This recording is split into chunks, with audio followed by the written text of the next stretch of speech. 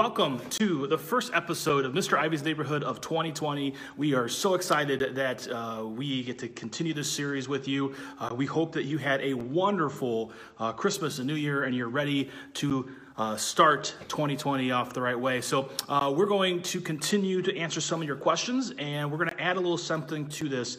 So the first half of the videos are going to be answering your questions, and the second half of the video is I'm going to take a piece of scripture that I'm personally reading through or wrestling with, and I'm going to share it with you and break down kind of how what I see in it and things I'm learning from it.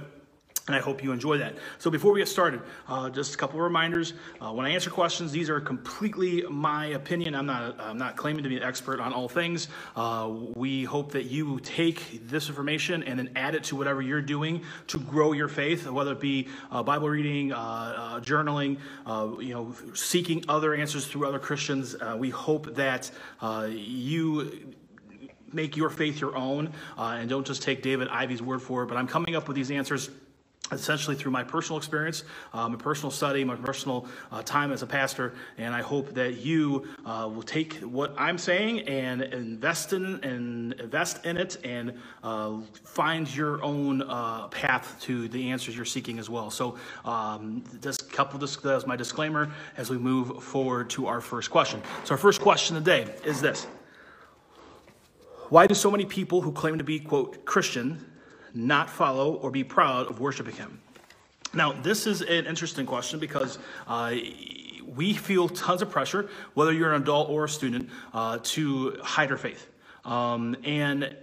It's not right. It's not something that I personally would ever want a student or adult to do.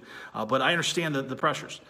You, as a teenager, want to truly feel like you're involved or feel like you are a part of what's going on in your schools, on your teams, in your extracurriculars. And so often, because of teenagehood and because of this our world, we don't claim who we are as Christians, and it's a sad situation, but at the same time it's not abnormal.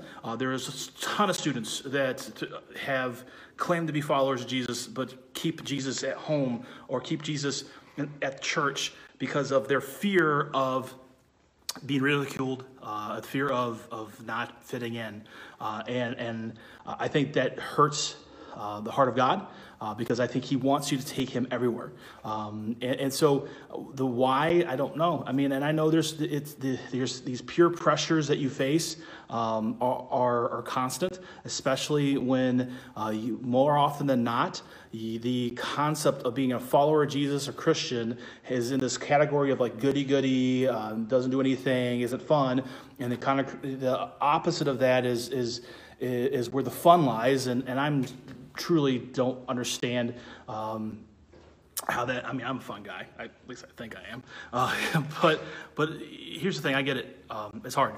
At the same time, we have to be very careful on judging anybody, including other Christians who claim to be followers of Jesus and aren't acting the same way. Because here's the truth. We don't know what's really going on in their own hearts. They could be wrestling with something big. And actually, Jesus warns us about this in the book of Matthew in his most famous sermon, the Sermon on the Mount. Matthew chapter 7, starting in verse 1, it says this: "Do not judge, or you too will be judged. For in the same way you judge others, you will be judged. In the same measure you use, it will be measured against you." And Jesus goes on to explain the idea of the sawdust, the speck of dust in your eye, but you have a plank in yours. We, as followers of Jesus, have to be very careful on who we're judging. And that includes other Christians. It's so easy to think that they're not following the way or they're not truly followers of Jesus because of some of their actions. But here, the hard truth is we're all sinners. We all make bad choices. The goal is to make as little bad choices as possible, to live out your faith as much as you can when it comes to how you act when you're with the youth group or with your personal friendships. And so we have to be very careful about that. We have to be careful about judging others who are far from Jesus, because that's exactly the opposite of what Jesus wants us to do. At the same time, there's another piece of scripture that I think is important, that I hope that is your new calling card for 2020. Paul tells us in Romans chapter 1, verse 16, this: "I am not ashamed for the gospel because of the power that brings salvation, healing, forgiveness to everyone who believes. And I truly believe that we should not be ashamed of who we are as followers of Jesus. We are being told from so many different ways that we should hide who we are in our faith. I sadly believe that at times the enemy wins on that because he's convinced us that we can't share who we are. And I'm not saying that you need to be aggressive or in your face about what you believe to a point of annoyance, but don't be ashamed of who you are. You're not supposed to be ashamed on any other level on who you date, on what you do, on your education, on your neighborhood.